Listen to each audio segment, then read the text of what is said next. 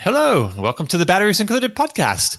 It's August the 25th, 2023, and this is episode number -1. More on that in a moment. Thank you very much for joining us.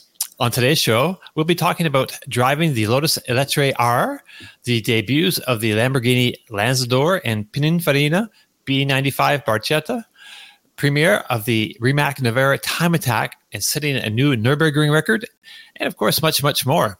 I'm Dominic Gioni, host of the YouTube channel Drive Electric with Dominic. Today, we are joined by a special guest, Dave Connor, host of the YouTube channel Out of Spec Dave on YouTube, right? And of course, we also have Kyle Connor, who joins us from the majestic, practically palatial halls of Out of Spec Studios, where he produces high voltage videos for a number of YouTube channels. Good morning. Hey there, everybody. Good to see y'all. Morning. How's it going, Dave? Good morning. Morning. Yeah, it's going great. It's a little rainy here in Stamford, Connecticut, but we'll take it. Okay. And you're joining us, it looks, from the practically palatial halls of your Lucid Air, I would say. Yeah, it's not practically palatial. This thing it's got this massive glass window. It is palatial, so by definition. Right on. So it's been a busy week for you, Dave. I just want to start with you since you're our special guest. And just looking at you, I don't know if people can see a familial resemblance, but both of our co-hosts today have the last name of Connor. And yes, they are related somewhat. Yeah, I mean, I've met Kyle once or twice before. So, oh, yeah? For those of you who don't know, I'm Kyle's dad. So there you go. And yeah, Dominic, listen, I've had a very busy week. It started off last weekend driving from Florida, 2-day road trip in my wife's Model Y long range. And, so that was pretty wild. And then I ended up, we can talk about that if you'd like. Yeah. And then on Tuesday, I was it Tuesday? I guess it was. I was in Brooklyn for to do the reveal of the Ford F-150 Lightning Platinum Black Edition, which was pretty wild. And, right. And so a lot going on. I think you also managed to squeeze in the New York Electrify Expo with it and riding in the Ford Mustang Mach-E 1400 performance demonstrator as well, right? Yes, absolutely. That was I was there for 2 days. It was out of Nassau Coliseum. Really good event, as a matter of fact, because I had never been before, and I just realized they started it in 2021. But it's not just the ability to see vehicles, but you can also drive them as well. And you're right, they had this crazy, Mach-E 1400 driven by Colette Davis, and I was able to get, hey, look at that. Wow. Hey, Tom. Yeah, I just popped into the studio. If you were not watching this on YouTube, we were just joined by the, magnificent Tom Mallock, who is standing somewhere in front of the Mediterranean, I'm guessing. Hey, guys, I'm in Corfu, Greece. Sorry to bomb your podcast. These guys didn't know I was going to make a quick appearance. I didn't know either. I'm here at a bar, and I got the notification that you guys are live. I'm drinking some Aperol Spritz, and I said, you know what, let me just jump in, say hello to everyone. I see Out of Spec Dave has joined us this week, so he can take my spot, and I'm sure he'll do a great job with it. But I just wanted to say hi to everyone and, tell you guys I'll be back next week for our regular show. All right. Hello, and enjoy Greece. That looks freaking awesome. Nice yacht, by the way. Are you on a yacht? What are you on? No, I'm at a bar. I'm at this bar right behind us, having some drinks and enjoying my vacation. Feeling pretty good right about now. And, the night is still young, so I'm sure I'll be feeling even better in a couple of hours. But I just wanted to say hi to everyone and, knock 'em dead this week, guys. I'll see you next week. All right, Tom. Thanks a lot. Appreciate that. That's great. And we have we have a little segment with Tom actually coming up where we recorded a couple of days ago where we just talk about what he's been doing this week besides enjoying himself on boats. That was great. Yeah, so So So Dominic, just to pick up on the the event and the Ford Mustang Mach-E, the 1400, it really was quite a spectacular time for me. I barely fit in the car. Well, do you want to explain what it is, Dad? Because I don't think anyone's ever heard of the 1400. Right. Like we know what it is because we see, this is our kind of stuff. Most of our audience is not into performance driving at all. So this is a, new world for them. Yeah. Well, look, I mean, Kyle, do you want to give an overview? Or I'm happy to as well, whichever. Sure, I can do it pretty quick. And basically, it's just if you take a Mustang Mach-E body in white, if you will, which is just the shell. And there is no resemblance to the production car beyond that at all, other than styling. They have 7 motors in this thing, own custom battery pack in there. It does huge skids. It's absolutely insane. Massive cooling package, completely bespoke suspension. Everything is, not realistic from a Mustang Mach-E other than the shape.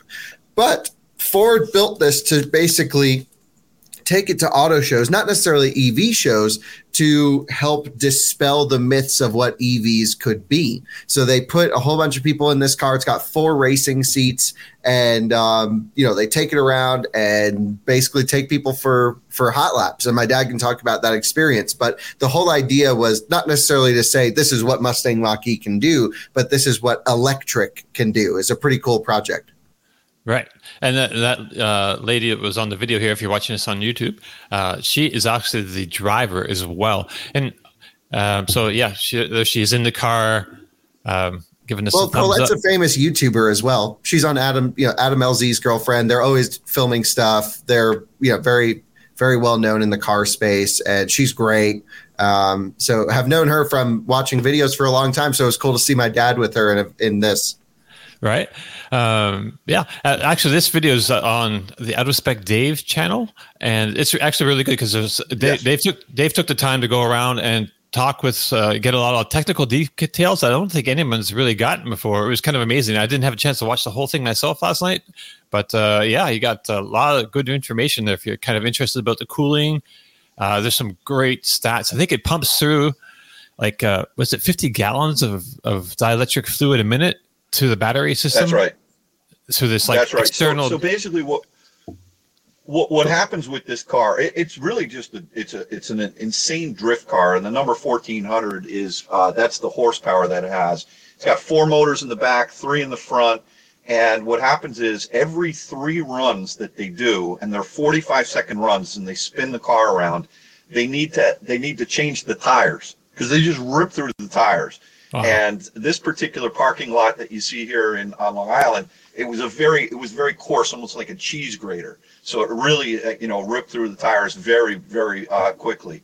But they had almost like Ford brings, it's in combination with RTR, which is, I guess, a racing modification company that they bring their whole truck. They've got the whole setup. They've got tires, and if you will, almost like a NASCAR racing crew that changes the tires as they need to do it.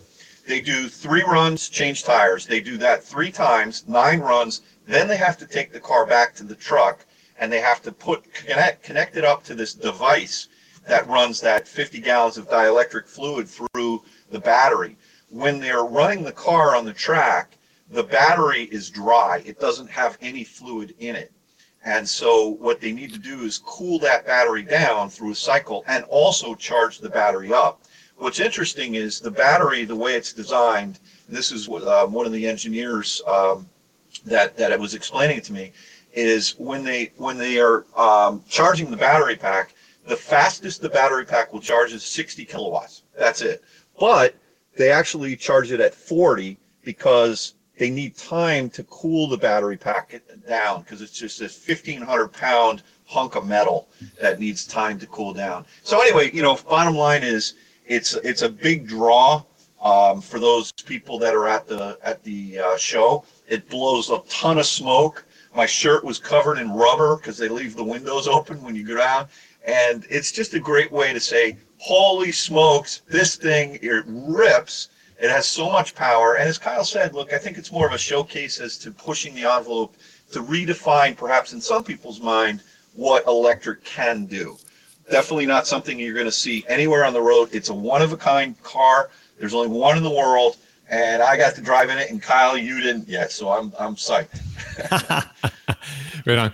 So another big thing this week, you got your first press vehicle, I think, ever. It seems like a bit of a, I did, yes.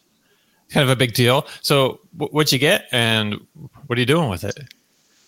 Yeah, so I picked up a Ford F-150 Lightning. This is a Platinum, and I'm going to be making at least 4 or 5 videos with it over the weekend, and it's really exciting for me. Now, I've driven in Tom's in his F-150 Lightning before, and I've driven. Actually, I think all electric families. I think I drove in his. I can't remember.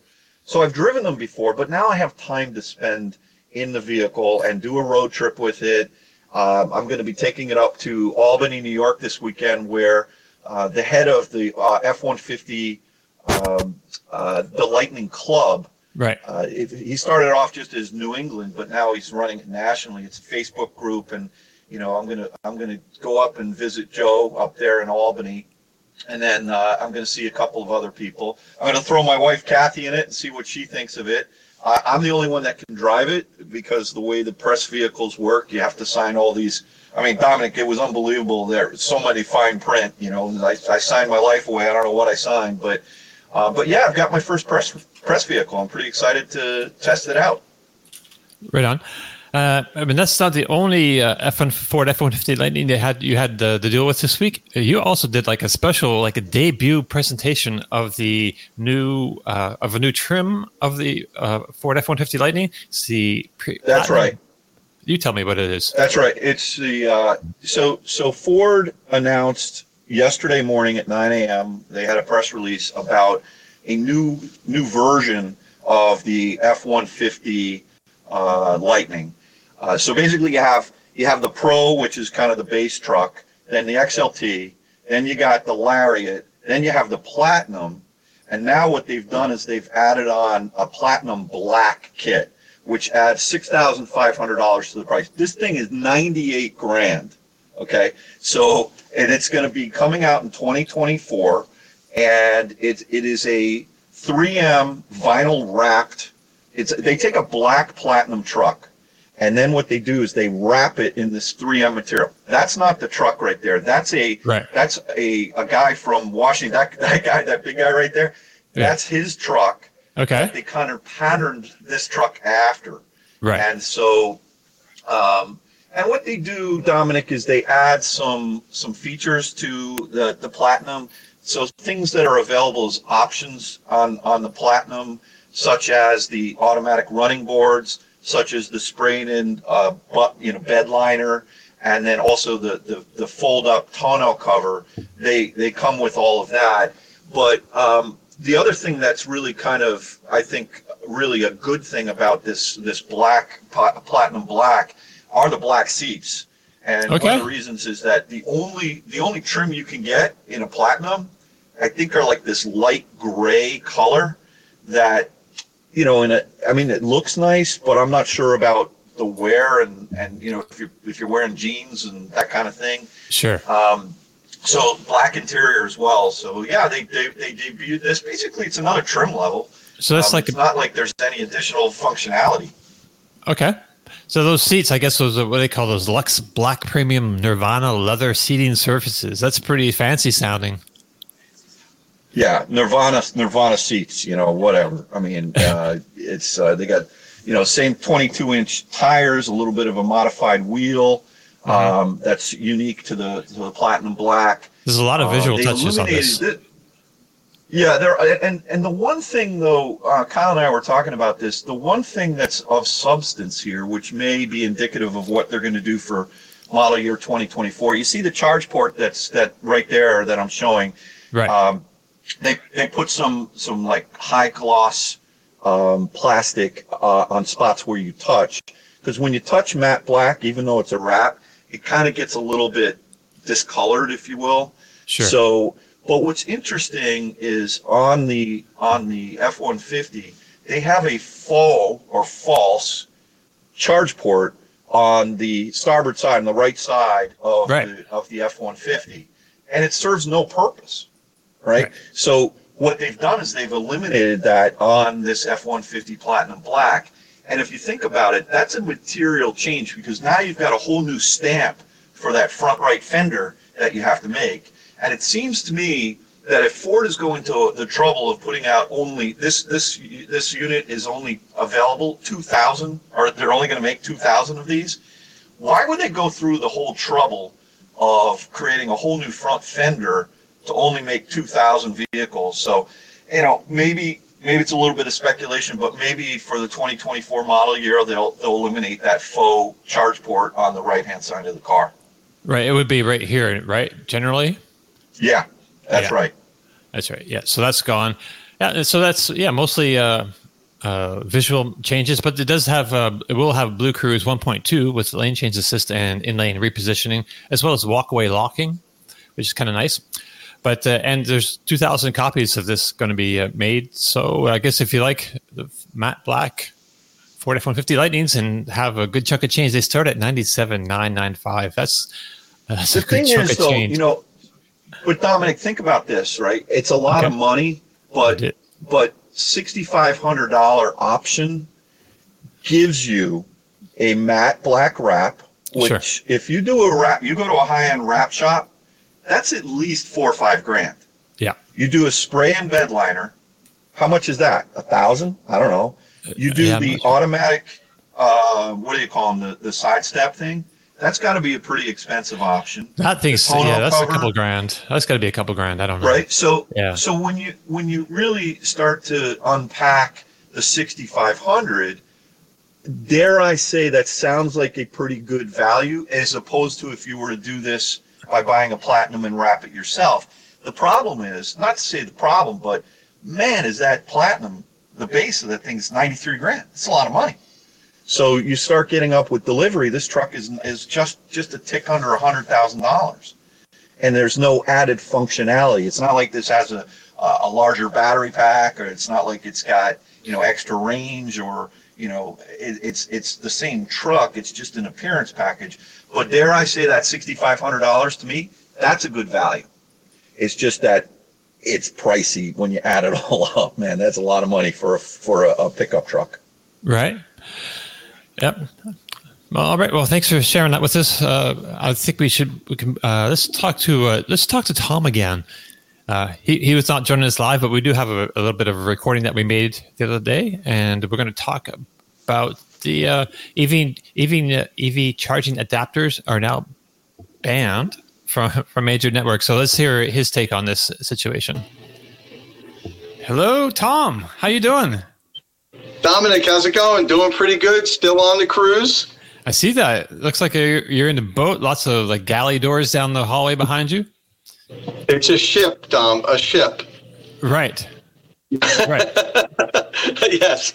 There's a lot of doors behind me. I'm actually trying to get a good solid signal. Where I am now, I wasn't getting a good signal, so I had to go stand outside of my room. I couldn't be on the out on the patio like I was last time. Right. So we just want to get in touch with you real quick. We won't keep you for too long, but we just want to ask you. So you have a video coming out, and I think we touched on this a little bit in a previous episode, but you kind of get into the details of it now. Apparently, the major charging networks are banning adapters. Sort of. Can they do that? What's up with that? So yes, they technically they can. Whether or not they can enforce it, that's a. Oops.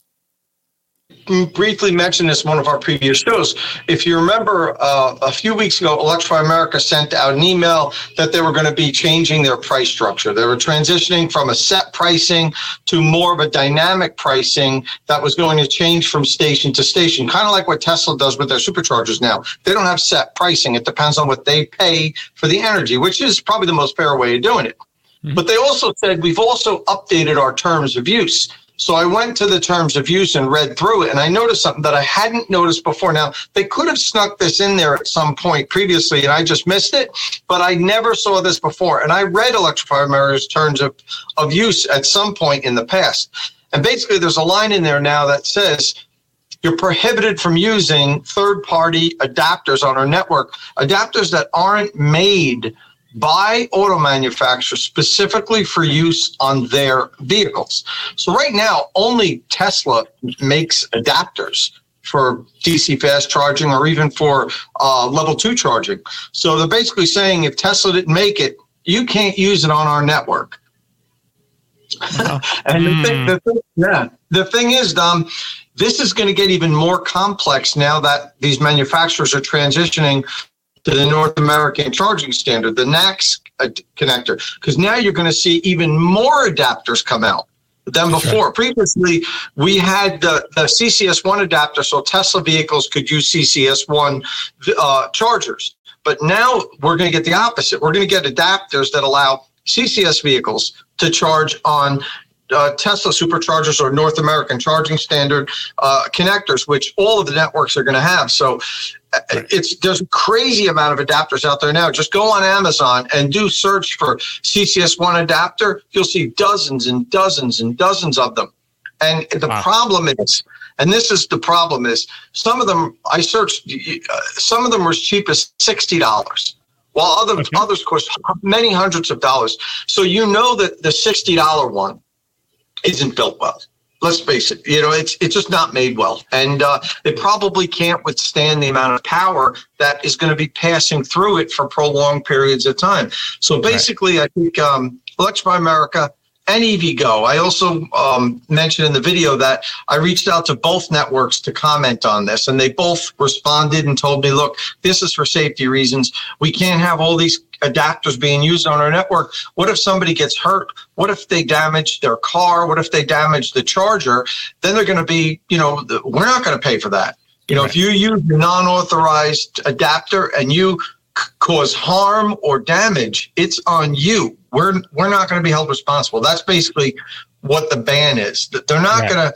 There's not going to be the adapter police going around and going to the charging stations and seeing if people are using adapters and saying, hey, you're banned. You can't use our chargers anymore. That's not going to happen. I think this is more of a liability thing.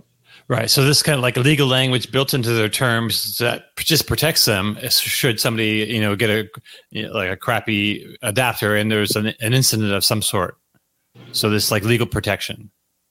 I think that's really mostly what this is about. It's about the legal end of it, not preventing people from using their network. And I think both networks were appreciative that I picked up this type of a topic and wanted to talk about adapter safety. So that's why I made a video on it, because there's a lot of issues that you could have. The adapters might not be built well enough. Some of these adapters don't have the safety mechanisms to lock the adapter to the connector while it's charging, and you can basically unplug it hot, which that's no good. I mean, it's a problem unplugging a charger hot when it's on level 2, 240 volt. But now you're talking about 800 volts, 400 volts, 800 volts or more, up to 500 amps passing through this thing. And, it's a huge issue if, somebody trips over the cable and it unplugs, it pulls the adapter away from the connector. So, you got to urge the followers to be safe and only use. Am I breaking up? Yeah, you're breaking up there for a second. It'll let it gather itself back together again, because it's mostly pretty good. It's just, Sorry about that. No, it's fine. So this will be interesting. So I expect to see. So you're the king of EVSE reviews, home charger reviews. I can see you coming up with a testing protocol for these adapters as well. Is that on your radar? It's possible, but quite honestly, I will review them. I'll continue to review them. I have a lot of them in the garage right now. But, I also understand what my wheelhouse is. I'm not an engineer. I think a Sandy Munro teardown is probably better than, I mean, I could tear the thing down and look at it and say, this doesn't look right, but I don't really know, so I think somebody who's maybe an electrical engineer needs to pull these things apart and really test them rigorously. Or, you know what, they just needs to be a standards body that certifies them. And that would be nice. You just don't buy it if it's not certified. So and I think that's going to happen. This is still a new industry. I know we've been driving EVs for a decade or so now, but it's still in its infancy. And these adapters are still something that's very new. And you know how it takes time to get caught up to stuff like this. But I think we're going to see that. But for now, if you're one of our followers, please don't buy the least expensive, cheap CCS1 adapter you find online. It's probably not going to be built that well. Yeah, maybe we can find some decent ones that we can have confidence that we can recommend or something at some point, once we have a bit more information and everything. Yeah, I'll definitely be doing that moving forward, especially once the NACS adapters come out. Exactly, so that's going to be a big point. Because there's going to be a lot of those. I mean, people are going to be buying those by the probably hundreds of thousands, if not millions. 100%. So, there's something else in the news this week I wanted to ask you while we have you on here. We got a couple of minutes. Rivian R1S has Rivian's designed a camp kitchen for this. That's the SUV version of their platform. And originally they had a camp kitchen for the R1T pickup truck, which you owned at one point. And I think you bought it because it had this crazy camp kitchen that slid out of the storage space there. So I don't know. I guess did you see this camp kitchen for the R1S? And does that you think it's not a real product? It was just a patent, I think. Yeah. Well, it's cool to see that Rivian is still trying to make this work. And it was one of the reasons that one of the things I was excited about when I ordered my R1T, and I ordered it with the Rivian Camp Kitchen option. Obviously, I didn't get it. And it's also one of the reasons why I decided to keep the Lightning over the Rivian. I had both pickup trucks and I was deciding which one to keep. And I tell you, if the Rivian had the Camp Kitchen in it, that would have been a big plus on the Rivian side, because I think that's just such a cool feature, be able to roll up to some sort of an outdoor event, a campsite, I go to football games, tailgating parties, and roll that thing out and start cooking would be fantastic. So if they do make the R1S camp kitchen, I'll take a look at it. But, it has to take up some storage space in the back of the R1S. Whereas with the R1T, I really didn't use the gear tunnel much. I had enough space in the frunk and in the vehicle. For me, that was the perfect place to put it, because it just rolled right in that gear tunnel that I don't have a need for. With the R1S, it's going to be taking up space in the back. Yeah. So you're breaking up for a second. But you were saying that the R1S, if you put the camp kitchen, it's going to take up some storage space in the back there. And I think you're coming back in with this. Yeah, I can hear you now. My back? Yeah, I think so. Okay. Kind of. It's a little sketchy. Your voice and image aren't quite synced up. All right. Well, so we could probably call it quits. You can jump back to the regular weekly podcast. Sure. I tried to make an appearance on this week's show. But I think you were right as far as what I was saying with the R1S. It's probably not going to be as good a product as it would have been for the R1T, where it pulls out of the camp kitchen. So I'll take a look at it. But pulls out of the gear tunnel. I'll take a look at it. Maybe I'll get it. We'll see if it ever becomes available. Yeah, well, it combines two of your favorite things: electric vehicles and cooking stuff. If you don't know, for those of you out there who don't know, Tom had an Italian restaurant for many years, and I believe you got to love cooking if you're going to run a restaurant, right? Absolutely, yeah. For 29 years, I actually owned a restaurant in a previous life. That's right. So we'll see if it becomes available. I'll kick the tires. All right. Well, we'll let you get back to your current life, which is like a life of luxury. Taking a break, actually, because you work very hard all year round, and so this little bit of time floating around on a boat, hopefully, recharge your batteries, so to speak. It has been. It's really been fantastic. It's been a great trip so far. I don't want to go home. Right. All right. Well, we'll leave it with you there, and we'll see you next week on our launch show, our official first. Episode 1. All right. Looking forward to this. See you guys. Okay. Ciao. And we're back. Hey, and we're all back. Awesome. Okay, so that's Tom out in the middle of floating on a boat. But so Kyle, you were not floating on a boat this week. You got to do some great things, and we talked a little bit about this last show because you had just arrived to Monterey for Car Week, and so you saw a number of vehicles there. But let's just talk about the most important or the vehicle that you love the most, that you reviewed. So you have a nice long review of this thing, and I'll pull it up on the screen. The Lotus Eletre, depends how you want to pronounce it. We're not exactly sure. We need a British voice to tell us exactly how that should be. The Queen's English. This car, and what color is that? I forget. It's in the video somewhere. It's some blossom iridescent thing. Okay. Yeah. So I really enjoyed this video. So bring us back here. So, and Alyssa, who is filming this for you, she loved this too as well. So tell us a bit about the Lotus Eletre. I believe it's on the Geely. Lotus is owned by Geely, I guess, mostly. And this is on the SEA, the C-S platform. That sound right to you? It's on a different chassis than Polestar 3 and EX90, but there are some similar bits that are shared. Right. So Lotus at least claims it's on a bespoke platform. I didn't go up under there looking at all the metal, but all I can say is, wow, big numbers here.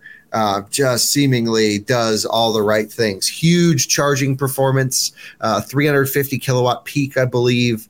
Holds super deep into the pack, similar charging profile to Taycan. Probably the new best charging electric car on the market, I would think. Okay. Based off of Bjorn's test. I didn't have a chance to charge it. This was a Euro spec car and a CCS 2 port, so doesn't work with us. And I didn't bring my 1 to 2 adapter, but that's not rated for 500 amps anyway. Right. So yeah, the car was, it seems great. It looks interesting. At first, I was like, wow, that's ugly. And then I spent time with it up front in person, and actually it's very intricate, very cool. It's got huge active, not necessarily active, but huge air management where you can see through the bodywork and look down into the tires. Very Lotus Avaya-esque, if you will. Some things coming through there. Very cool car. And so price is high $90,000 starting range for the regular Eletre. Then it can go to the S model, which gives you nicer interior, bigger sound system, but it's mostly an option package. And then the R, the Lotus Eletre R, is the one I drove, which kind of has all this stuff, or at least some of the stuff. You can still option ceramic brakes and other things beyond that. But it's got 900 horsepower, 2-speed on the rear axle, which is an interesting decision. Right. Yeah, overall, it's just, seemingly an insane car. Drove amazing, really drove great. But it drove a little bit different than the electric cars we're used to, which is it didn't have neck snapping acceleration when you smash the throttle. It smooths in the power. But man, if you stay in it, this thing gets hustling really good. It was really fun on a back road. We were coming out of corners with the opposite lock, sliding it around. It was great. And so it does the performance stuff. It does the daily driving comfort wafting thing. It was so quiet. It has 4 or 5 LiDARs all around the vehicle that pop in and out of these little compartments. And the one on the roof pops out of the roof rather than just sitting there like EX90, which is so much better looking than just having a giant LiDAR on the roof like Neo has and others. Right. Overall, I was just really impressed with the color is maybe blossom gray is what someone's commenting, but it's not the spec I would go for. I'd actually go green on a gray interior, green on tan, something like that. And okay. Make green great again. I mean, I'm all about green cars, so that's the way it should be. Yeah, so this would look great in China, but not in Fort Collins, Colorado in this spec. So yeah, really, really a cool car. We loved it. Alyssa fell in love with it. And I mean, there's just so much more to do. So it's an amazing machine. So yeah, it's got a 111.9 kilowatt hour gross battery. I understand 109 kilowatt hours usable. So it's a pretty small. It's just a couple of kilowatt hours of. Well, yeah, where'd you get that data from? Because everything I saw was about 104, 105 usable. This was on a European EV spec website. Okay, yeah. I mean, I think it's got a little bit bigger buffer than that. Just according to Lotus, it was about 104, 105 usable. Okay. Okay. I should not use unverified numbers. Yeah. But yeah, that's the only information I could find real quick. So the price range, the one thing I should mention is, sure. 90 starting, but the one I drove was like, the pricing for the US hasn't been announced or confirmed, but probably 160, 170. I mean, it was up there. A lot of money. Well, yeah, when you compare it to Taycan Cross Turismo, especially in the Turbo and Turbo S trims, it's one hell of a deal because you get so much more space, still very high quality, great handling, not nearly as good as Taycan, but very good handling, and like really a cool package for less money than a Turbo S Cross Turismo. So like that seems good, but when you compare it to Model X Plaid, it seems like a terrible value on paper, but this is way beyond the numbers on paper. If you want to just go fast in a straight line, get a Model X Plaid. That's what that thing does really well. But this was intricate and cool and slightly exotic and really lots of nice stuff going on here. Even interestingly, I'm a Lotus fan. So like to me, it's a little bit of sacrilege to the brand to do this, because there's nothing here that's light. Everything is heavy. But what's interesting is at Car Week, there was car enthusiasts everywhere. And we had, 4 or 5 different Lotus owners pop over while I was filming this car. They were so excited to see it out on the road. And, probably 3 of them were like, this is amazing. I love it. We're going to get one as the family car. And the others were like, nope, this is not a Lotus, not into it. But at least they understood why they made the car. They're like, I get why they have to do it, so I can keep driving my sports cars. Right. And that's sort of the point of this vehicle here.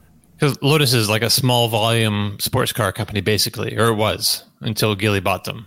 Yeah, it seems like they're going a little bit huge expansions going on here. Right, exactly. And I mean, without Geely buying them, I think they would have gone away. If not by now, I mean... It's possible. It's a shrinking business. A small producer of gasoline combustion cars, sports cars. I don't know.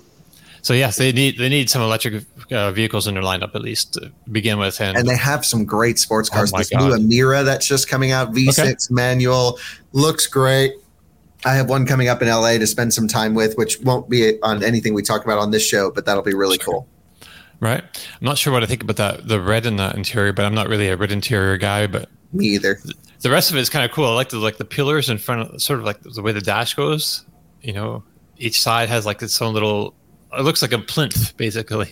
Yeah, the Eletre is just a car that we've never really covered that closely. It always felt a little bit distant. Here's a question. Sorry to interrupt you. I had a really question. Okay, so you see that knurling around the cup holder, and stuff. How did that feel? It's metal. Because it looks like what's in the Cadillac Lyric, right? Right. Feels so much better. But right. So I just wanted to interject and say, Cadillac, this is what you got to do with that knurling. Yes. Just take this and put it in the Cadillac. Yep, exactly. Right. But like even on the shifter, like it's all like really thick metal. It feels great. All the touch points here are just, like raising the bar. But again, I don't know how much of that transfers to the base car. This is so much more expensive than a Lyric. This is 3 times the price of a Lyric. True. So, it should have some metal bits on the inside. And it's as you mentioned, it's a huge jump up in price from the regular spec Eletre, the other trims of Eletre. But this also has 300 more horsepower. It's like 905, right? Yeah, but it's always a hard case to show or to prove or to influence someone to spend a lot of money for more power in an electric car, because in years of old, if you were to spec up to an AMG or an M or, even an Alpina or something like this, you're going for, the high end version, the spicy version of the base car. You have a different startup sound, a different daily driving characteristic. The whole car feels and sounds and different This, I imagine, I haven't driven the base car. I'm lucky enough to have driven the R because I think most reviewers have only driven the base car. Right.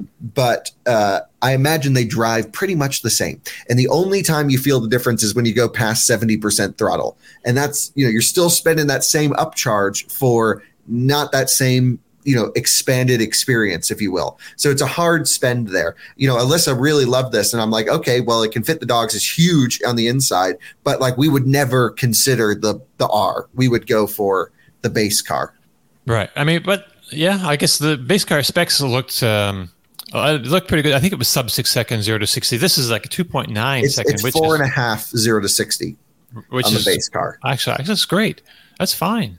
It's hard to say because to me, it's not necessarily about 0 to 60. It's about how the power is fed in. True. And so I just don't know because the thing is, I think about how we use our cars, and I'm not drag racing at every light unless I'm in the plaid doing something stupid, right? Like we already have the fast car, so there's no need for this to be fast. I'm not saying we are going to get one, but it's something she won't shut up about. She loves it. I mean, yeah, I would trade the Audi e-tron in for that. Not if you saw the values of current e-trons. Oh, that's a good point. Actually, we mentioned that last week. There's some great deals for Audi e-trons out there on the used market. 2019 is for like just over 30 with, not crazy mileage. Yeah, just buy a 2019 e-tron. They're great. So this is this particular episode. We have a lot of expensive cars, which is kind of. You're at Monterey Car Week, so it's like that's a premium luxury car event, and so this is expensive car week. Next week we'll get back to the bolts, right? But if you're looking for a deal, go get on whatever site, your car shopping site, and look up the Audi e-tron. Hey, Dominic. Yes, Dominic. On the theme of expensive cars, if you want, I'm happy to chime in on the Geely. I did see the EX30 at Electrify Expo on Long Island. So when you're ready for some balance on like a $35,000 car, I'm ready to chime in. So. Oh, you saw the Volvo EX30? Is it Volvo? Yeah, Volvo EX30. Yeah. So Volvo had the first EX30 in the country shown at Electrify Expo on Long Island a couple weeks ago. And it really was. They didn't let me sit in it, but it looked very airy, bright and airy. I know Kyle has spent time with the car, but that was kind of like the talk of the show, I must say. Yeah, that's going to be. And it seemed like it was very popular. And Volvo has, they also had the EX90 there. They were showing off as well. So they had, the full lineup from the EX30 to the C40 to the XC40 and then the EX90. Plus, they had the big Mac Daddy bus, the Prevost bus with the trailer that has the special espresso coffee trailer with it as well, and their whole design center. And it was really great to see that little vehicle. A lot of interest in that. Seems like it's a little bit smaller than the XC40, but it seems like a great value. I really enjoyed that car. Yeah, that's gonna be hot. It's like compact, but looks pretty relatively spacious for its size, and just great numbers like charging, efficiency, just range, just great numbers all around, and a low price, starting at 35, I believe you said, right? That's what they claim, somewhere around there. We won't know until it comes out for sure. Peak charging rate was I was told it was 153 kilowatts. But range is in the Kyle, I think maybe in the mid 200s, somewhere in there. But look, for a daily driver, great car. They're not going to be shipping it with NACS to start. It's going to come with an adapter. That was a little disappointing, especially since it's a 2024 model.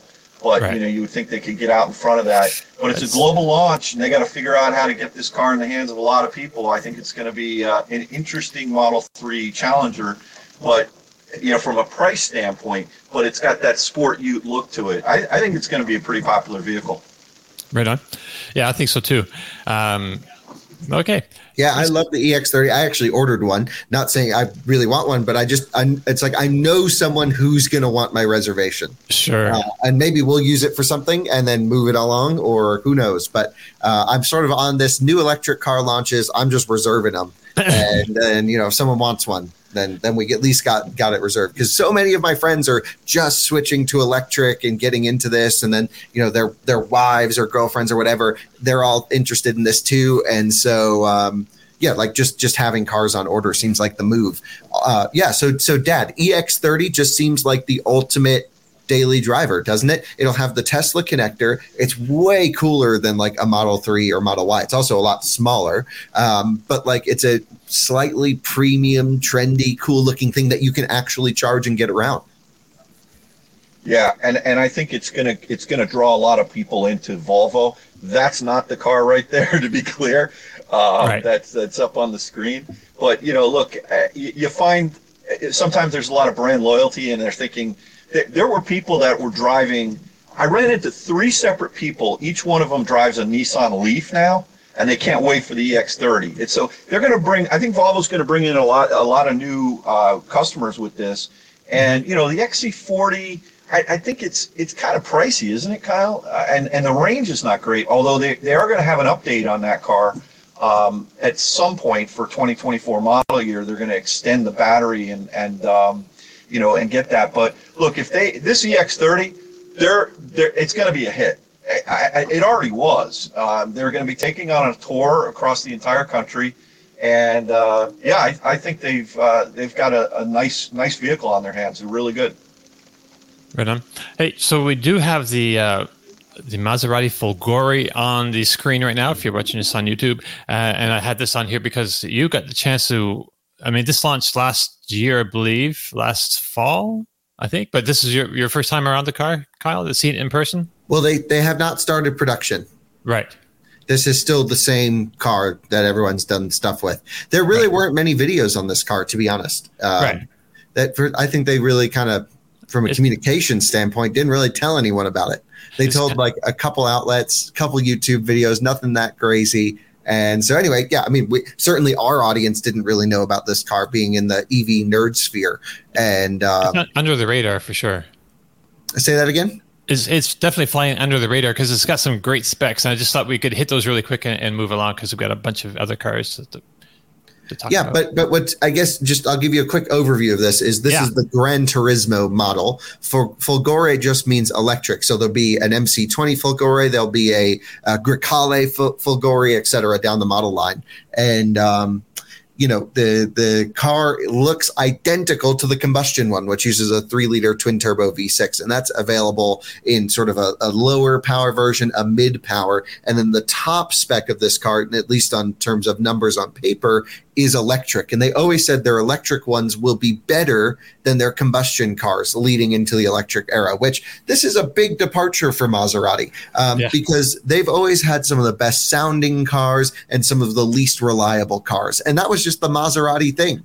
Or you were like the dude driving a $599 lease on a Ghibli that no one liked. So, now, they have some interesting new models coming into the market. This is going to be well over $200,000 is my estimate, but the numbers seem pretty good. 800 volt roughly system architecture. I'll probably be just slightly higher voltage than Taycan is my guess because they use the same exact cells as Taycan. Again, I'm not really sure how it's arranged, but I imagine similar to Porsche, they probably just copied some of their homework and added some more cells to it. So it's slightly larger capacity. It's 93 kilowatt hour gross, 83 kilowatt hour usable roughly. So small-ish battery pack. But for a Grand Tour, you should expect to see somewhere in the mid 200 miles of range, which is fine. Great charging performance. I imagine it'll at least match Taycan and do maybe a little bit better. And that's one of the best charging electric cars in the market. Maserati really focused on the charging performance of this car. 400 kilowatts of regen, which is absolutely massive.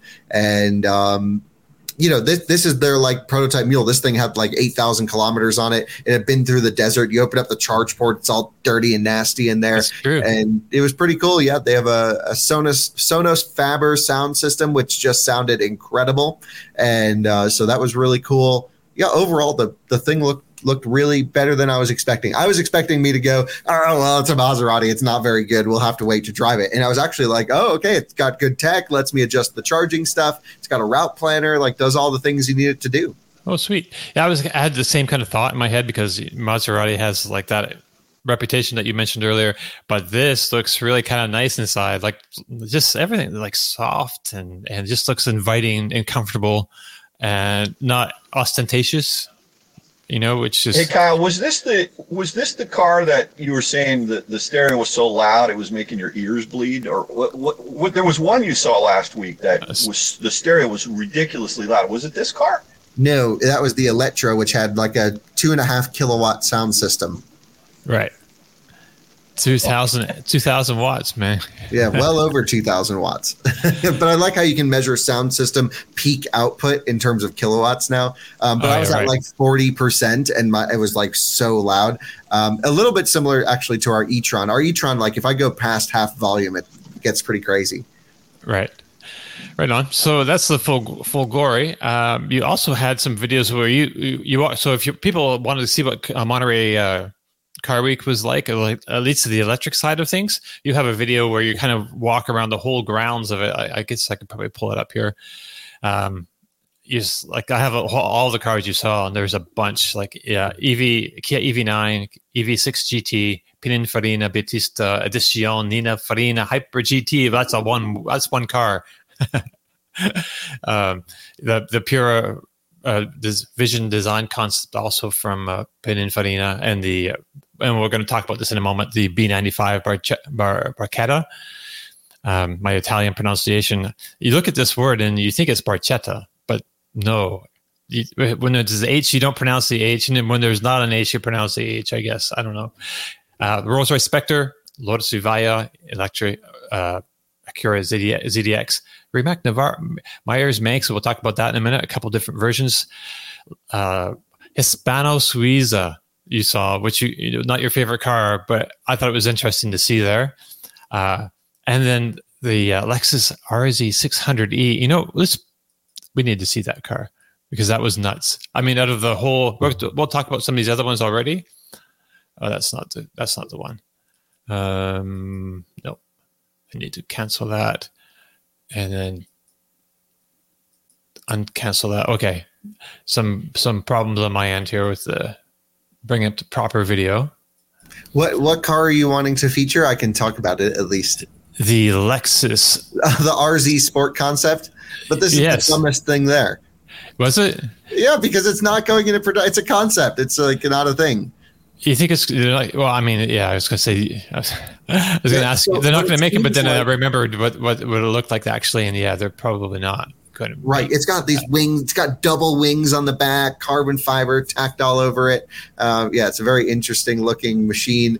But the interesting bit is typically they would do the sport concept, and the RZ 450E is the one everyone can buy, and they would just do a sport version of that. This said RZ 600. So There is a chance that there will be a higher performance version RZ coming down the line based off of the badging here. Right. It might not have those double spoiler thing going on. Right. I doubt it would because that's really dumb. Imagine pulling out of the Lexus dealer with those things on the back of your car. Yeah, no, you're banned from Lexus dealerships with those on your car, I think. Yeah, that's just not But, it's I don't even know why we're talking about that. What caught your eye about the RZ? Because that was really dumb. It was just unexpected. I saw the 450E front, and I saw around the back it was like the 600E, and I was like, oh, well, that's weird. Okay, it was just unexpected. I'd seen everything else already. Yeah, sure. But there's some great cars, and then we'll talk about some of those in a bit. Also, the electric cars were the lamest cars of the show. I mean, some of these crazy $20, $30 million combustion cars of, old Ferraris, old Mercedes, just crazy stuff. So, yeah, really amazing. But that's not for this show, unfortunately. Right. But there was a car there that's not what I want to do. There was a car there that you didn't put on video, but you did share on Twitter. And I wanted to share that with you all now because maybe there's a story behind this. I'm not sure. No story. No story? No. Okay. But that's the Bollinger B1 concept, the same one that's been rolling around for years. Okay. This has got the doors off, so I was like, is that a different? What is that exactly? I just want to know the story. So it's kind of weird that because the Bollinger is not making this for consumers, right? This is just, I guess, a demonstrator or something. Although that might be coming back, it kind of sounds like maybe the consumer thing is starting back up. Yeah, just based off of rumors that I'm hearing. But okay. I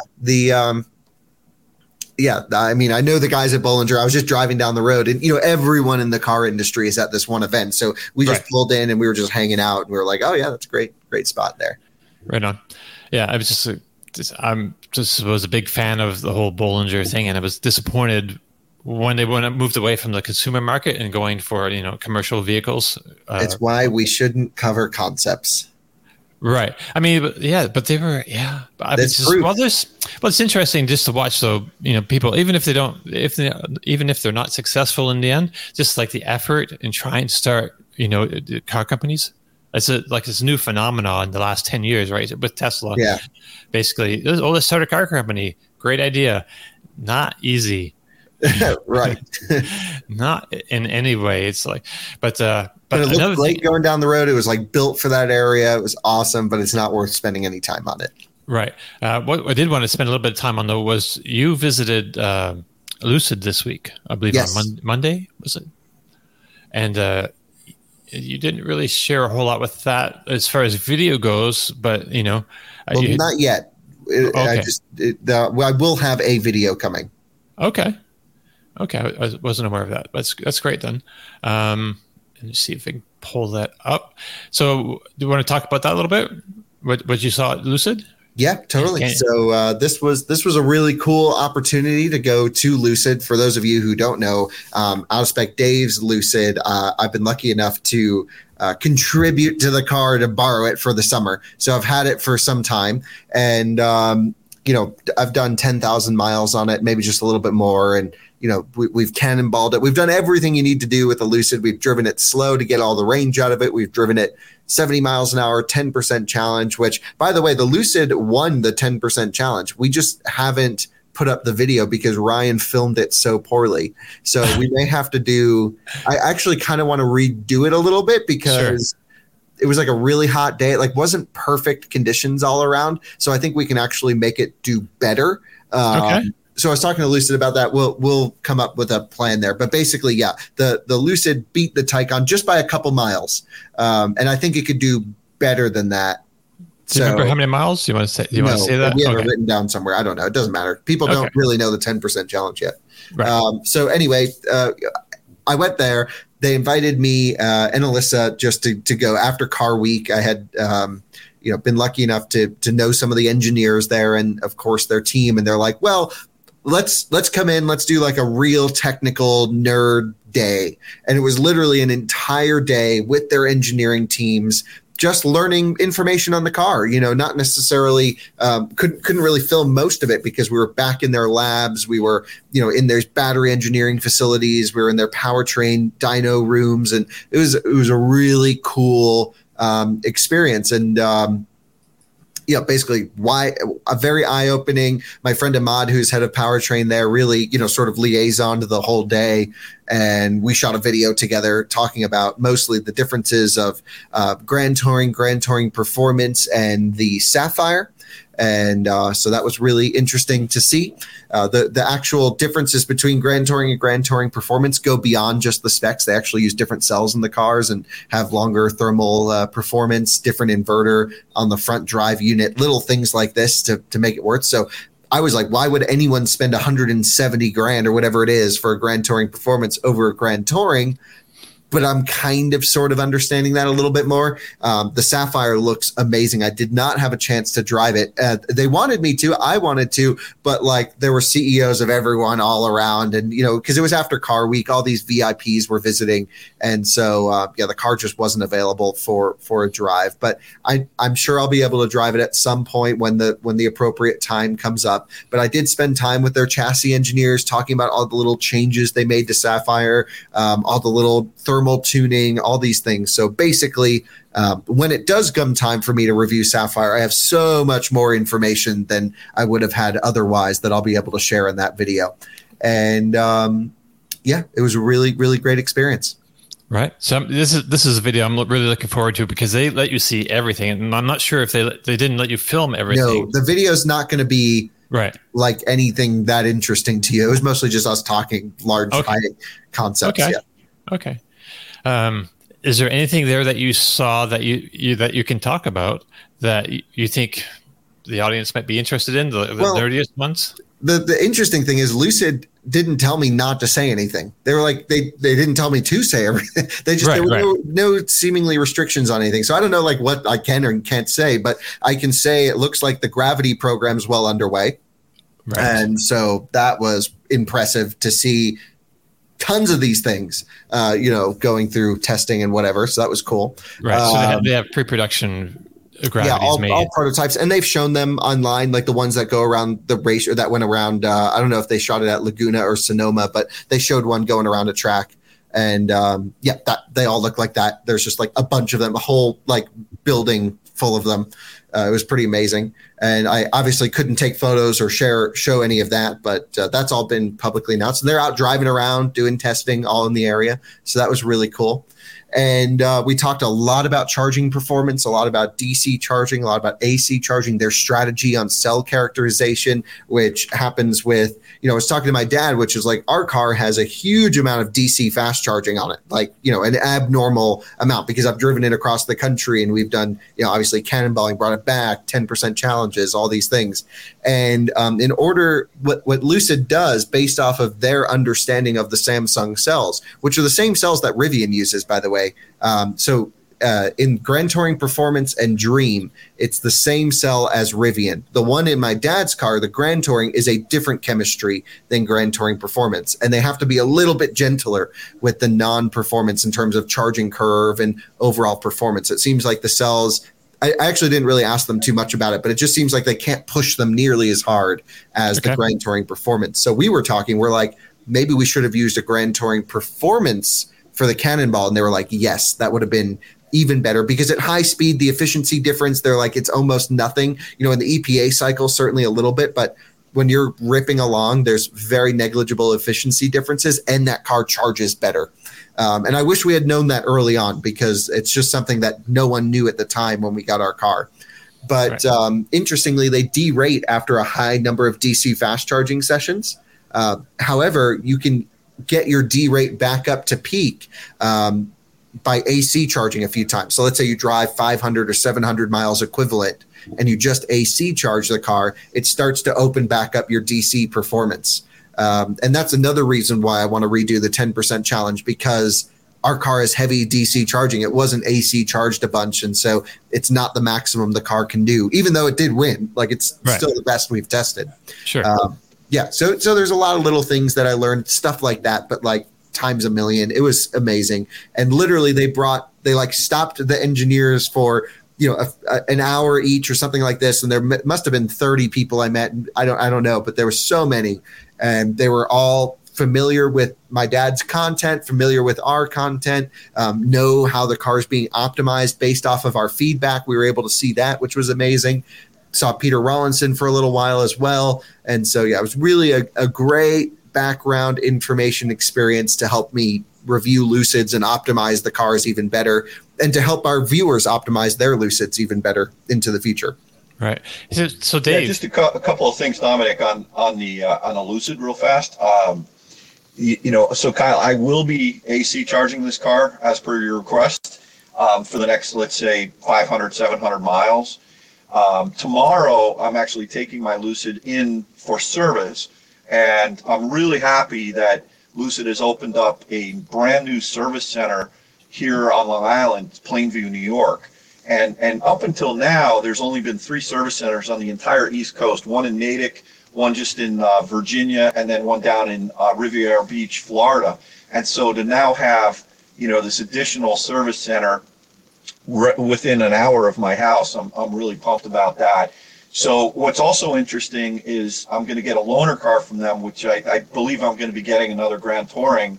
And so I love that, you get to know your car really well, and certain things like low speed and some of the things that it does. And I'm excited to get another Grand Touring just to see if there are any differences that I can pick up on So I'll be reporting on that. I'll probably have the loaner Grand Touring for at least a week, just because some of the items that are on my list are going to take them a little bit of time. But I will say they've been extremely responsive. The car drives amazingly well. Dominic, since I've seen you, I was out visiting Kyle, and I flew out and picked up the car, and we drove it up in the canyons, Poudre Canyon. And man, I'll tell you what, it's just, I don't drive crazy fast, but the confidence, the way this car handles, it really is kind of a triple threat. The ability to be able to handle really well for what is arguably a big car in a canyon like that, and then cruise on the highways, and then just daily drive it. It's really growing on me. I took my daughter Katie up from Connecticut to Maine. I'm gonna have that video coming out soon, and I just incredibly, loved driving the car. My biggest problem with the car has been DC fast charging it. Finding the right chargers that play nice with this high voltage architecture, which has been very frustrating. But also just that even when you do find a good one, the curve, as Kyle alluded to, maybe it's because I've just DC fast charged this car so much. The curve is not terrific. And so, but it's overall, not the car is terrific. amazing. It's not terrific either way. So charging, I think we can all agree, is the biggest pain point of the Lucid. And I was hanging out with Eric Bach there, who's head of tech, and he's like, well, just, AC charging and workplace charging is the answer. I'm like, yes, but we can't even get to the topic of talking about AC charging and workplace charging if you can't take your car where you need to take your car. Right. You buy a car to get places. Once that's sorted, everyone is so tired of talking about DC charging. It shouldn't be a problem. Lucid is just as frustrated as we are at everything. They're having to work software packages around EAs and other charging, network providers' issues so that the cars stop breaking themselves. For example, ABBs are now sending too much current to the cars, and they're like, we have to open up max allowable overcurrents so that, to basically stop our customers from getting their cars go into a fault state. But it's like, that's not us. Like, we have to work around their problems.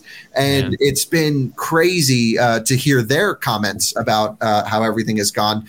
And, certainly they talking about Tesla supporting high voltage hasn't been confirmed yet, but all of the ideas of, they just want to provide a great high quality charging experience to their customers. The problem is they can't right now, because they can't really go to Tesla because they've not said they can do 1,000 volts on V3. I was thinking just reconfigure the output, side of V3, because they already do 800 volt, 1,000 volt between cabinets. It doesn't sound like it's that easy. Again, I'm just kind of reading between the lines on what everyone is saying. And then the booster is only 50 kilowatts on the car. So like when my dad brings his Lucid to a Magic Dock, he's stuck at 45 to 50 kilowatts, which is not acceptable. And they're like, we could just tell our customers to do that, but no one's going to want to sit at 50 kilowatts. So they're working on a whole bunch of different ideas on how to provide better charging, that I think we'll see the fruits of probably, I don't know a timeline, but it's not like they're ignoring it. They know what's going on. And I think they need to message that a little bit better. I was explaining to them too. I'm like, look, your Lucid owner base are our viewers, a lot of them. And like, we just want the car to charge. So like, just give your owners a little bit of confidence to know, now that I know what you're working on, just let everyone else know, like, okay, we get it, and we're trying to fix stuff. I think that'll be a large portion of my video as well, talking about that type of situation. Yeah, some more and better communication. I was just going to add that the one benefit you do have of this car is, so for example, I live here in Fairfield County, Connecticut. I want to go to Boston for the day and come back. I don't even have to charge, right? So in that kind of a use case, it's fine. But when we road trip this thing, right? I bought this car. I bought this car to road trip. It's the longest range. It's the fastest charging, and not for fault of Lucid. It's everything we just said that's been very frustrating to me. But the thing is, the car is so amazing. The way it drives is incredible. And so it's this sort of yin-yang thing I keep having in my brain about what am I going to do? What am I going to do? Right now, I'm keeping the car. It's an amazing car, and I'm hopeful that EA will be able to work things out so we can avoid these signet surges. I just got to give it some time for now, is what I'm thinking. Well, that might be coming sooner than you think. I mean, we'll have to wait and see, but it sounds like within the next week or so, signet surge may be a thing of the past. But these are just rumors. I don't know. Okay. And again, you're going to trust EA's timeline here? I don't know. Maybe you should. But either way, the proof is in the pudding. When it's fixed, we'll do a video, saying it's fixed. I'm ready to test it. You tell me, let me know which station. I'm ready to go there right now. And that'll be a great video. It's going to be like, holy crap, you can actually drive comfortably 800-volt EVs. I was talking to Lucid, the battery guys, a little bit. Like, the signet surge actually hurt the battery. Because it's really jamming in there. And we even had some issues with our car where it was pulsing the motors. When it would surge, it would move the car a little bit. And they said that was only really possible. And it was slightly very concerning to them, but that was possible because the motors act as preconditioning devices like Model 3. So they were engaged, the inverters were engaged, running inefficiently, and they were getting these spike loads. They said if it wasn't preconditioning, the power would not have made it to the motors, of course. But they're like, even so, like, it's crazy that this is going on. They're, if not more frustrated than us about this whole thing. And what's interesting is, they said that the signet surge, it's not good for the car, but they're not seeing any noticeable increase of degradation or cell performance over time. So that at least is quite positive. But they had a whole test lab dedicated to it, for essentially like a whole thing testing cells at different temperatures with different surging, and they really took it seriously. That's good. That's good to know. Yeah. Hey, so really briefly, I want to talk about this video that I made this past week. This is I tried to do a 10% challenge, and I kind of failed a little bit. So Ed here, who you see on, for you though, did you watch a 10% challenge? I have watched them in the past, but I didn't watch them just before I did it, which is that's the key. What I should have done. Right. So I had a lot of the elements there, but I was missing a lot of, the finer details. But because I wasn't really planning on doing this, but this guy, Ed, who lives close to me, just reached out of the blue over emailed me and, suggested we try this because he watches Out of Spec.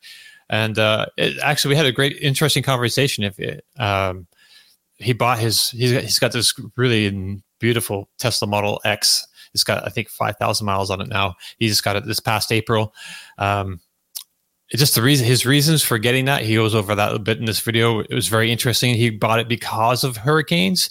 A lot of people use hurricanes as an excuse not to go electric in Florida, but he's like total opposite. He has some great ideas there, I thought. But anyway, so yeah, we did this quick. We tried to do the 10% challenge. We kind of failed. I think we're going to reshoot it. I think we're going to try to redo it. I need to get back in touch with him and see about that. Because really, you only do it with one person in the car generally as well. I think that's one of the bigger things that we fell down on. I think that, just going over climate settings, and then, right. You came off of 80 miles an hour a few times. Right. That's the thing too. We did it it was the Saturday, but there was a fair amount of traffic. We went back towards the city. I think we should have went away from the city, just to be, less traffic. So yeah, we didn't get the speed up. But in the 15, so the 10% challenge is you drive up to the fast charger, having been preconditioning, you get it to 10%. So you start charging from a 10% state of charge. This is like the mimic like a road tripping. So you're road tripping. If you're a little bit conservative, you might stop at 10% rather than the 2% that Kyle does. So you see your battery set at 10%, you pull in, you plug in, and you charge for 15 minutes, and then boom, you're off again. And to see how far can you go on that 15 minutes of charging until you reach 10% battery again. Where, if you're road tripping, that might be again where you stop and try to charge up. Yeah, so we call it the road trip range of a vehicle. And it is, to me, the most important metric. But I was also thinking, like, it was a really hot day where you were, and the cable wasn't wrapped with a wet rag. Because, again, we're not reviewing the charger in the car. We're just trying to see what the car can do in its maximum. Right. So, yeah, but we put in 44 kilowatt hours in 15 minutes, which I thought was pretty good. I mean, so Lucid did well over 50. Taycan does like 55 in 15 minutes. Eletre should do close to 60 kilowatt hours in 15 minutes, something like that. I also think you were coming off of peak because that car should be doing close to 150 kilowatts at 50%. Okay, it was doing. We did go up 252, I believe, early in the charge. Yeah, that's fine. But I'm just saying, I think you came off of your peak charging curve because the handle got hot. V3s on a hot day, they still thermal derate, not as much as version 2 cables, but it's something that you got to do at night. Ice bath the cable. It's an intricate test. People don't realize. I mean, now you realize like how many little things you got to think about. Yeah, I have a whole list now, a whole checklist. I think we lost your dad. I'm not sure if he's coming back. Yeah, he'll come back if he can. Okay, we'll just leave him there. So it was a lot of fun. I got to meet a new person with a nice Tesla Model X, and I'm hoping we can collaborate on some other things coming up. But yeah, wrapping the wet rag around the handle, that's still a thing though, right? Oh, yeah, of course. I mean, it's something that on a version 3, it's probably not so needed. But on version 2, on a warm day, absolutely. And version 3, yeah, you can overheat the handle on a V3, but it's not nearly as susceptible because they do run coolant through. And the coolant touches actually the silver-plated copper connections inside the handle. But yeah, I mean, it's something I don't recommend to do all the time. It's not really good or bad for anything, but it just hopefully helps cool things down enough to keep a better session into the car.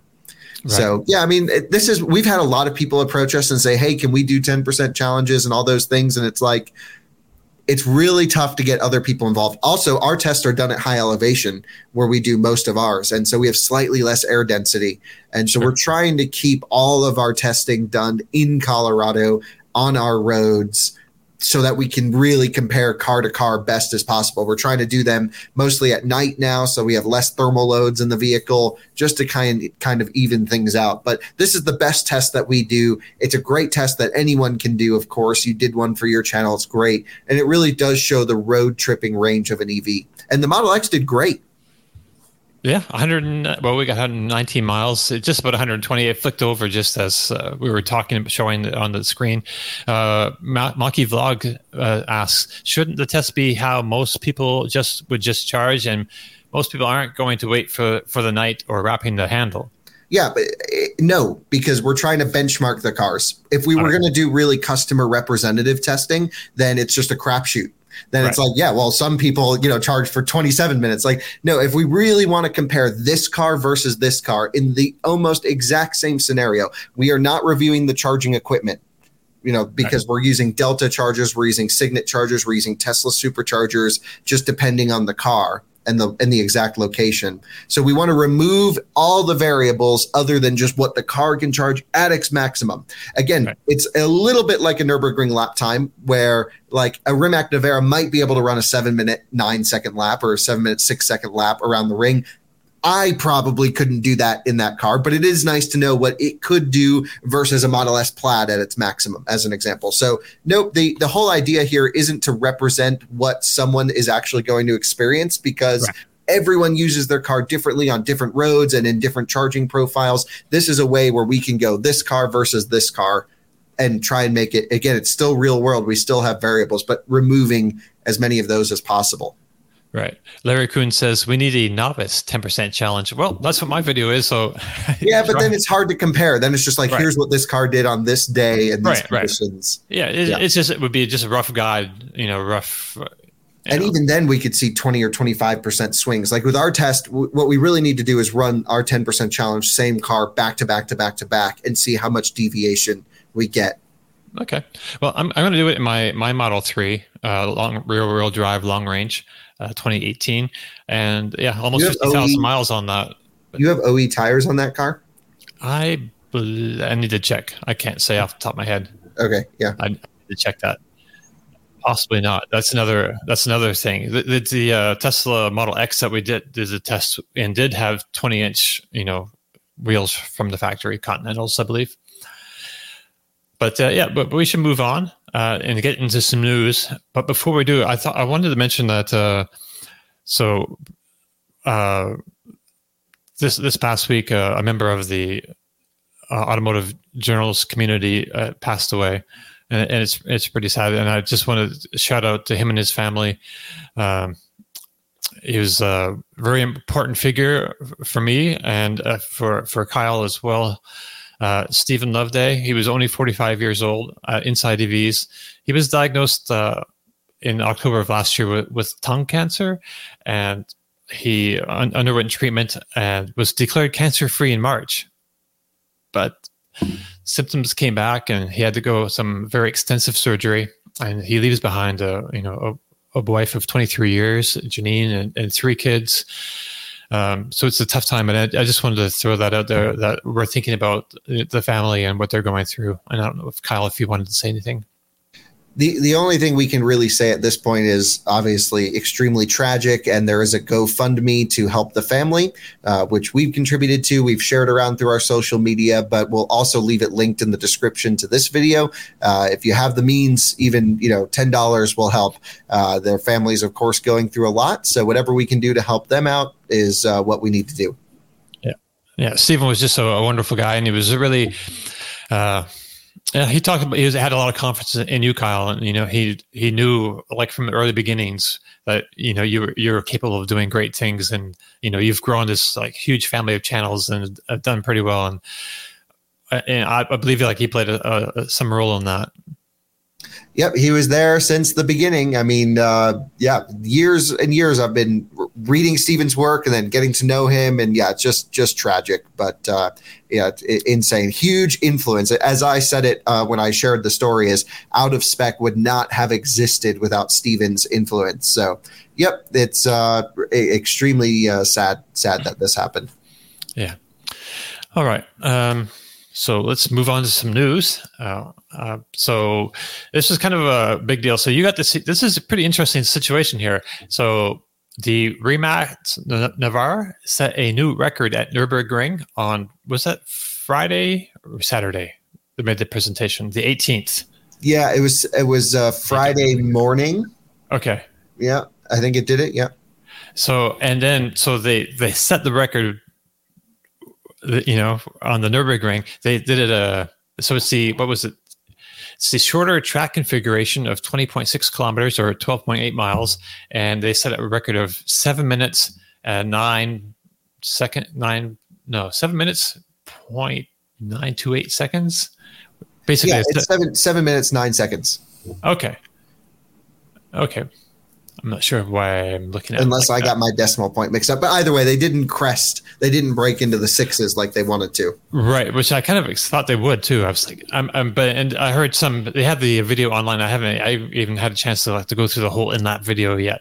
But and I would say there's actually an even more interesting video than that, which is Misha's video on the behind the scenes and the prep work, and that the car got pulled over for driving on the street, so they had to get a transport truck last minute to move it from the charger back to the track. And so they did a quali lap, and they basically went out, tested the car, did everything, brought it in a truck to a DC charger, zapped it up to 100%, brought it back to the track. Again, Nürburgring doesn't have DC fast chargers on site, which is crazy that the world's most famous and amazing racetrack doesn't have DC charging other than the Tesla supercharger that's there. So that's always a benefit. And it was an insane lap, but the weather conditions really were not in their favor. It was greasy, humidity was through the roof. Right. And so there was actually some sections of the track, watching Misha's video, where it was just peeling tire off of the tire and leaving it on the pavement, literally just melting the tire off. So of course they have to use OE tires. This is a production car electric record. Right. It's got Michelin Cup 2R tires on it. Yeah, no, it's real spicy. And it's just crazy how fast this thing is. Right. So I'm just going to leave that lap up there for now. But so they set this record, and then like an hour later, they had a little presentation, a speech, because they announced a new what do you call a new like a trim level or new, how would you say that? Yeah, it's just a special edition. Yes, they celebrated the thing with the global premiere of the Navara Time Attack. So one of 12, which they had on there. If you want one, you're out of luck because they're all already sold out. So I'm not even sure how this works. So they were going to make 150 Navaras originally.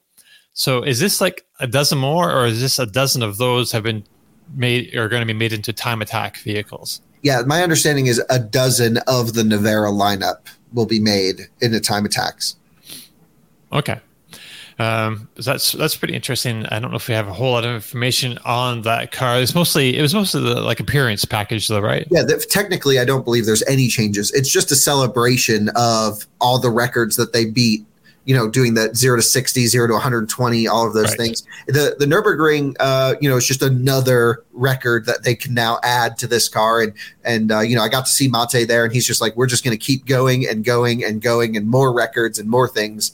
And so the car is just insane. It's an animal, and it's purpose built to just be maximum insanity. So yeah, really, really cool. Got to sit in the time attack version and experience the in-car stuff. Still have never driven one, but that was a conversation that came up. It sounds like it's a possibility sometime in the not too distant future. So I'm looking forward to that. But no guarantees, of course, until we actually get in and drive it.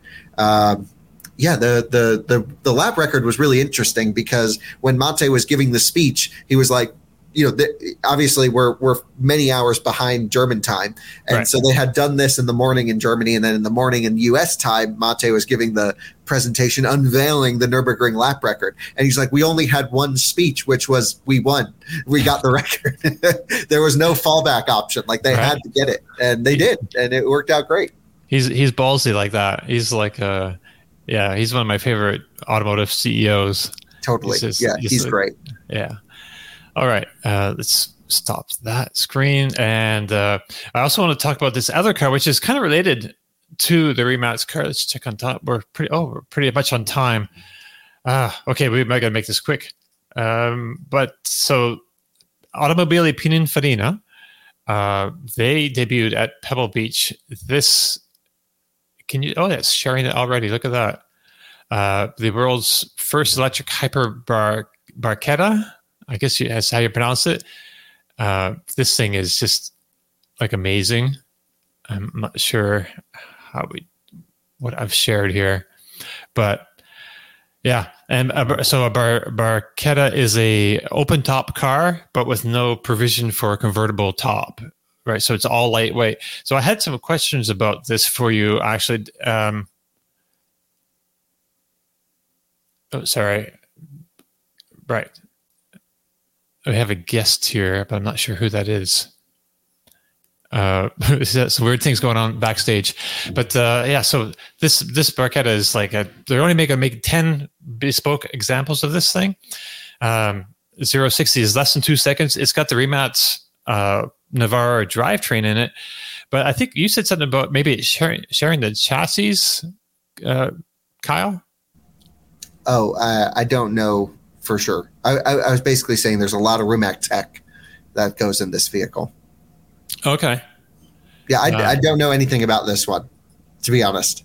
It's like not a car there's only 10 of them. Right. We really need to review. I got to see it in person and like check it out and talk to some of the designers and stuff. But Pininfarina is a design house, they didn't really want to talk too much technical nonsense. Right.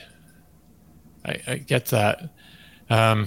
Right, and we don't need to spend any time on this, but it's just like a crazy car. I just couldn't see myself buying one of these that's electric, personally.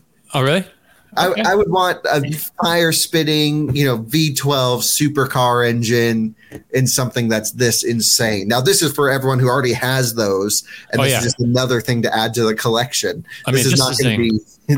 This is like a billionaire's car, basically, because I don't know how much they're charging for this. I think it's $4 million plus or minus. Yeah, oh. I don't think it's anything crazier than $4 or $5 million, which is a lot of money for a car, but it's not. Sure. I don't think it's much more than that. So the thing is, it looks like it has a lot of Rimac's DNA in it, but so the Rimac's monocoque has a roof, and that roof structure is important. So this doesn't have a roof, so it's like it's got to be modified in some way. So that's going to add a lot of money if it's actually based on the original monocoque design. I don't know. Yeah, it's a car that we probably, our audience, it's not really consumer advice if we research it and talk to everyone and get the info, but it is cool. Unfortunately, we don't cover the supercar world that closely. Right. Or at least not yet. Yeah, or we don't get to buy them or own them or anything. But speaking of supercar, also the long-awaited Lamborghini. How do you pronounce that? Lanzador. Made its debut as well at the place at the Monterey Car Week. Sorry. Yep. It made its debut at the Quail, which was like a specific event as part of Car Week. And it's not till 2028, and all the Lamborghini people were pissed off about it. But then, there was a large number of people that were really into this thing as well. In terms of the specs, it seems cool for today. But who knows what the tech's going to be in 2028? We might be seeing 2,000, 3,000 horsepower, cars rolling around by then pretty regularly in the supercar space. So, I think it's a bit early days. It must have some sort of like washing machine engine in it, because it does drive at like a half a mile an hour, but it needed a push to get it into the trailer that they were towing it around in. So, it's very, very concept car early days. Yeah, it's very early days. So the only thing we can really comment on it is like the form. Like this is like a 2-door lifted. It kind of has some, the DNA of the Huracan or whatever, and it has like a lot of Lamborghini, style DNA, but it's like unlike anything else. I don't know. It puts me in mind of that actually. That there was a company before called Local Motors who were trying to do a sort of a similar kind of looking vehicle, kind of off-roadish looking thing that you could kind of build yourself. Anyway, that's what this kind of puts me in mind of, only with like a big Lamborghini spin on that concept. Yeah, it's like Urus and Huracan mixed together type situation. Right. Yeah, pretty cool. No one seemed to be against the styling. Lamborghinis always need to be a little bit outlandish and different, and this certainly is. Right. So, but again, it's years and years away. Right. So it's like, yeah. So we don't need to talk about that too much more. Let's just take that off the screen even, because we're down to an hour and a half. We should probably get going.